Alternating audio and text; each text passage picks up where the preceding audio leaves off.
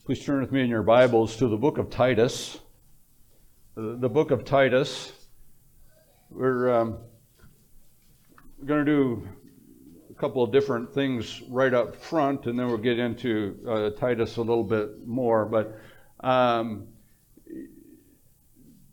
in church history, we've come to refer to a couple of books as the pastoral epistles.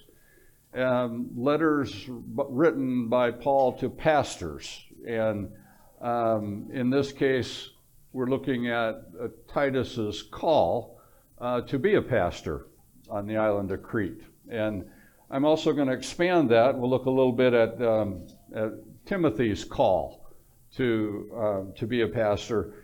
And there's this sort of kinship between the office of pastor and the office of elder, but also in especially the way New Hope functions, that kinship extends to the deacons as well, because we function as a unity in council specifically, unless we have to separate into different offices. And so it's really a charge for everyone that has ever served church office and is serving church office, because, once an officer, always an officer, and you may be called to service, like Gary. So we say, "Oh, Gary, we need you again," and it's a call. So, but it's also to get in our minds what God has in mind when He speaks through the apostle to specific young men in taking on the call of ministry. And so that's one of the things we want to do. The other thing is this preparation time. And so I want to just reflect with you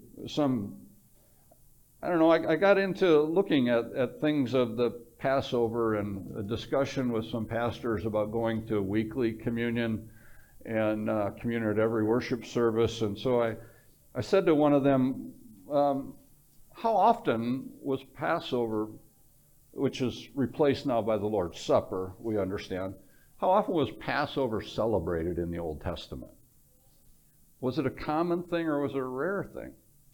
And interestingly enough, Passover was separated in Egypt at the breakthrough. And then, according to Leviticus, or to Numbers 9, it was celebrated once in the wilderness. It wasn't celebrated again until Gilgal, under Joshua, 78 years later. Or there's Passover instruction in Leviticus 23. There's no Passover in the days of the judges that we know of. There's no Passover for the 390 years that the tabernacle sat at Shiloh that we know of. There's no Passover under King Saul or under King David. The point is, when you and I get to celebrate the fulfillment of the Passover in the Lord's Supper, and we do it every other month, that's an extreme privilege. If we do the Lord's Supper every month, as we talked about doing some years ago, that's an extreme privilege. If the congregation decides to do it more frequently than that, it's an extreme privilege. That never changes, that we look back at this history, that the Passover was so dear to the people of Israel and to the Jews today, and we have the fulfillment of the Passover in the Lord's Supper, and it should be extremely precious to us. And so that's just my thought and exhortation as we come to the Lord's Supper, as you think about it this week, to think about it in the way of just the wonder, the awe that God lets us regularly schedule and celebrate the Lord's Supper. That's a blessing that the church has. Perhaps the first century church, somewhere in between the time of the canon being closed and the messages being silent, Passover became regular. I think so. I hope so in Israel. But for us, it just tells us that this is not something to be taken for granted. It's really special. Well, with that in mind, let's switch gears and let's talk about officers, and we're going to read from from Titus chapter 2, and then I'll back you up a little bit to Timothy in a minute. But let's pray. Father, we thank you for the privilege that we have of anticipating the celebration of the Lord's Supper, that it was the Passover that Christ used as a proclamation of his death, and that we now use the Lord's Supper in the joy of participating in the broken body and shed blood of Christ, and we proclaim his death until he comes again. We ask that you would make this a week of preparation for us, that we would be sensitive to the death of Christ, that we would be sensitive to the very wonders of participating in the broken body and the shed blood of Christ, that it would come as a blessing of faith and a communion of faith, that the juice remains juice, that the bread remains bread, but yet by faith it becomes the very body of Christ given for us. And so we pray that you would lead us in living for Christ this week, because of our eager expectation to proclaim Christ's death until he comes, and to do so specifically in the worship service of the Lord's Supper.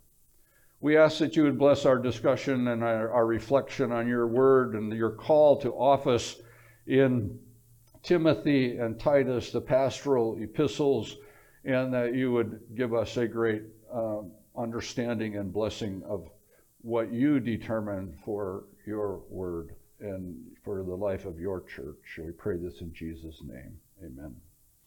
Titus chapter 2. And he's jumping in the middle. I'm jumping in the middle. But as for you, Titus, teach what accords with sound doctrine. Older men are to be sober-minded, dignified, self-controlled, sound in faith, in love, and in steadfastness. Older women likewise are to be reverent in behavior, not slanderers or slaves to much wine. They're to teach what is good, and so to train young women to love their husbands and children, to be self-controlled, pure, working at home, kind, and submissive to their own husbands, that the word of God may not be reviled. Likewise, urge the younger men to be self-controlled. Show yourself in all respects to be a model of good works, and in your teaching show integrity, dignity, and sound speech that cannot be condemned, so that an opponent may be put to shame, having nothing evil to say about us. Slaves are to be submissive to their own masters, and everything they're to be well-pleasing and not argumentative, not pilfering, but showing all good faith, so that in everything they may adorn the doctrine of God our Savior. For the grace of God has appeared, bringing salvation for all people, training us to renounce ungodliness and worldly passions, to live self-controlled, upright, and godly lives in the present age, waiting for our blessed hope, the appearing of the glory of our great God and Savior Jesus Christ, who gave himself for us to redeem us from all lawlessness and to purify for himself a people for his own possession who are zealous for good works. Declare these things, exhort and rebuke with all authority. Let no one disregard you. This much for the reading from Titus, and there's well, it would be helpful. Let me just back up and let's read the opening call of Titus as well. Paul, slave of God, apostle of Jesus Christ, for the sake of the faith of God's elect and their knowledge of the truth, which accords with godliness, in hope of eternal life, which God, who never lies, promised before the ages began, and at the proper time manifested his word through the preaching with which I have been entrusted by the command of God our Savior, to Titus, my true child in a common faith, grace and peace from God the Father and Christ Jesus our Lord. This is why I left you in Crete, so that you might put what remained into order and appoint elders in every town as I directed you. If anyone is above reproach, the husband of one wife, his children are believers, is not open to the charge of debauchery or insubordination. For an overseer as God's steward must be above reproach. He must not be arrogant or quick-tempered or a drunkard or violent or greedy for gain, but hospitable, a lover of good, self-controlled, upright, holy, and disciplined. He must hold firm in the trustworthy word as taught, so he may be able to give instruction in sound doctrine and also to rebuke those who contradict it. And as an office bearer of the church, we all go, whew. I mean, what a charge. What a powerful, and apart from the Holy Spirit and the wonders of Christ and his word, we would fail entirely. But by God's will, he gives us these charges. He gives us this equipping so that we are directed. And that's essentially what I want us to look at. And I would just like to summarize for you in terms of being an officer of the church, what we have just read. If you go back over and count it, is we have read 15 characteristics of an officer and 3 tasks under one heading. 15 characteristics and 3 tasks. So Paul tells Titus that officers or officer candidates are different. We call them qualifications for an elder. They're above reproach, a husband and one wife. Their children are believers. And we go through, we read that, and there's 15 in that list. And yet there are only 3, and then you add one from another place, 4 clear tasks, specifically in Titus. But they are, number 1, to keep or restore order. Number 2, they're to silence empty talkers, or secret talkers, as one commentary calls it. He says they're the group that are off by themselves doing something, and the church officers are to go and stick their nose in that meeting, because they're the secret talkers. Number 3, officers of the church are reconcilers. They restore those who turn from the faith and from the body. But perhaps most importantly, because it's the broad span of what God gives us in the pastorals, is that God inspired Paul to say that elders, especially, and church officers in general, are people that are different. They're set apart by their call. That means that we honor them in a different way because of God's call. That we don't elevate them, and nobody would want that, but yet we recognize the call of God in their lives through the people of God. And yet when we see this short list of what they're to do and this big list of who there are, we realize that when God talks about church officers, he really cares more about who they are than what they do.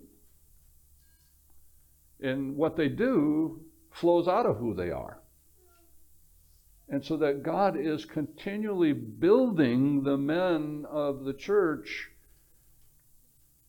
in relationship with him. And that's how he uses the offices of the church. That he isn't finished. He's creating a maturity within. And then we see the fruit of that in what the officers do. And as I mentioned, that Titus isn't the only place that highlights office. In fact, the church has always combined Timothy and Titus when talking about church office. That 7 times in the pastoral epistles, Paul speaks to the church, to Timothy or Titus, and he says, but you. But you. In the Greek language, it's easy to find because it's pseuda, and it just jumps out. Well, the first 2 are suun, so therefore, but you, therefore, and in these letters that Paul is emphasizing who and what the church leaders are to be, and he says, first of all, in 1 Timothy 6:11, but you, man of God, flee these things of this life. Flee the desire to be rich, the love of money, the cravings for this life that destroy faith. And then he says, secondly, 2 Timothy 2:1, but you, my child, be strengthened by the grace that is in Christ Jesus, and what you heard from me, and Paul is speaking. That God's word is supposed to, and the knowledge of God's grace for us is supposed to be our strength. And he says, thirdly, 2 Timothy 2:3, but you share the sufferings of Christ We think of the suffering of Almighty God in the human womb. We think of the suffering of Almighty God in human flesh and living his life and walking among the people. We think of the suffering of Jesus the Christ, Almighty God and fully man, on the cross, crying out, my God, why have you forsaken me?" And we share in that suffering. And officers are called to share in that suffering. And I always think of the way it's applied in Paul's life after God calls Paul in this amazing way on the Damascus road. And then God comes to this guy named Ananias and he says, "I want you to go to Paul. I want you to talk to him." And Ananias is like, "No, wait, time out. I'm not going to Paul. Paul, this is all a trick. This is all a trick. I go there, he arrests me, hauls me off to Jerusalem. That's it. And then God says to Ananias, no. Acts 9:16, "I will show him how much he will suffer for my name's sake." Paul's life has changed. He's now going to be a sufferer for the gospel. 2 Timothy 3:10, "But you have followed my teaching, my conduct, my life, my patience, my love, my steadfastness, my persecutions, and my suffering." And it's like Paul is saying, would you expect to be any different than who I am and what I go through? Well, I would kind of hope that we as church officers never have to take the beatings Paul took. But just a little bit of his courage to go and to share the way he did. Well, as culture is changing, it might create a couple beatings, but, just to have that openness to be able to really speak. 2 Timothy 3:14, but you continue in what you learned and what you have believed and from whom you learned it. He learned it from his grandmother. He learned it from his mother. He learned it from the Apostle Paul. Most of us in the church learned it from our father and mother, from our grandparents, and then we learn it from the Apostle Paul, from God's Word. And it's the same thing that God has put people in our lives to build us and to train us. 2 Timothy 4:5, people will turn away. But you be sober-minded, that is to say, be humble. Endure suffering. Why, that comes up a lot, doesn't it? Suffering. Do the work of an evangelist. Carry out your ministry call as an officer.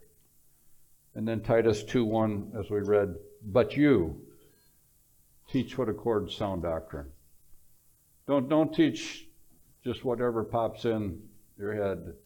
Teach what accords with sound doctrine.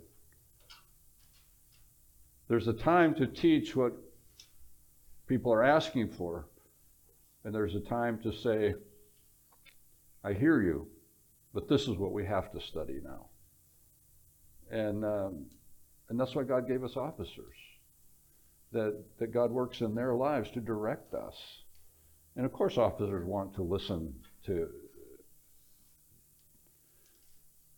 the voice of the people and want to respond every time we can. I think nearly every Sunday school class that we had requests for, we were able to do over the years, but sometimes we couldn't because we had another council mandate or there was another activity. But you teach what is consistent with sound doctrine because you live what is consistent with sound doctrine. And the key to being an officer in the church is to be different like Christ is different. The people expected a king with pomp and circumstance, and Christ came as a servant. Christ considered God the Father and the people and the will of the Father as the highest good. And Jesus humbled himself to exalt those he came to serve. And this is the sound doctrine of the church. And then Paul says, for this reason, verse 1, for this reason, because we have this foundation in being different, in understanding Christ, for this reason, Teach what accords with sound doctrine. Why? Verse 11, for the grace of God has appeared, bringing salvation for all people, training us to renounce ungodliness and worldly passions, and to live self-controlled, upright, godly lives in the present age, waiting in hope for Jesus. And finally, knowing Christ transforms us in Christ. Verse 13, Titus. We wait for the appearing of our great God and Savior, Jesus Christ. Jesus is God, fully, truly God. And he became fully, truly man. God the Son took on human flesh. Jesus is the one who gave himself for us to redeem us from all lawlessness and to purify for himself a people as his possession. People who are zealous for good works. And then here's the hope: to wait, to be purified, to be excited about being used for good, because that's the mandate of the people of God. The mandate of the officers of God is to keep us on track, to declare or teach us, to encourage or exhort us, to rebuke when we get out of line or we become too focused on things outside of the Word, and to rebuke with godly authority if we're not living the Word. And then the council members are called to not be above any of that. Did you know? You've heard us talk about this, but at least 4 times a year, the council does a time of looking at itself. It's called mutual censure. It's looking at itself to see, how are we doing as people of God? How are we doing as officers in the church? And so it's a time to look at each other, and if we need to lovingly ask for some correction or give some direction. And so no one is above the evaluation of Christ dealing with his church. But that's what makes his church strong. That there is this community of God's call and the instruction of God's word and the focus of being the people of Jesus Christ that unites us in living out a godly call. And Paul says to Titus, let no one disregard you, for God himself called you. And that's what we look at in this day, to say that in the people of God, the Spirit of God called each of you to office. And let no one disregard you. Be the men God called you to be as officers of his church. Let's pray. Father, we thank you for your loving care for your church. We thank you for your call, for those that you have called to this particular term of service and call to office. Father, I personally, in my heart, think it's going to be an exciting time to be an officer of this church. I think it's going to be a time of joy to work with Pastor Micah. That there is little more than the zeal of a young man that ignites a flame within us. And so we pray that you would equip him, and that you would use him, and that you would bless each one that you are renewing the call of office in their life, and those that you are calling to office for a new term. And we pray for Gene and that specific call to serve as an elder of the church, and that you would grant your blessing to him to reaffirm your call day after day as you use him in that call. And we pray this in Jesus' name. Amen.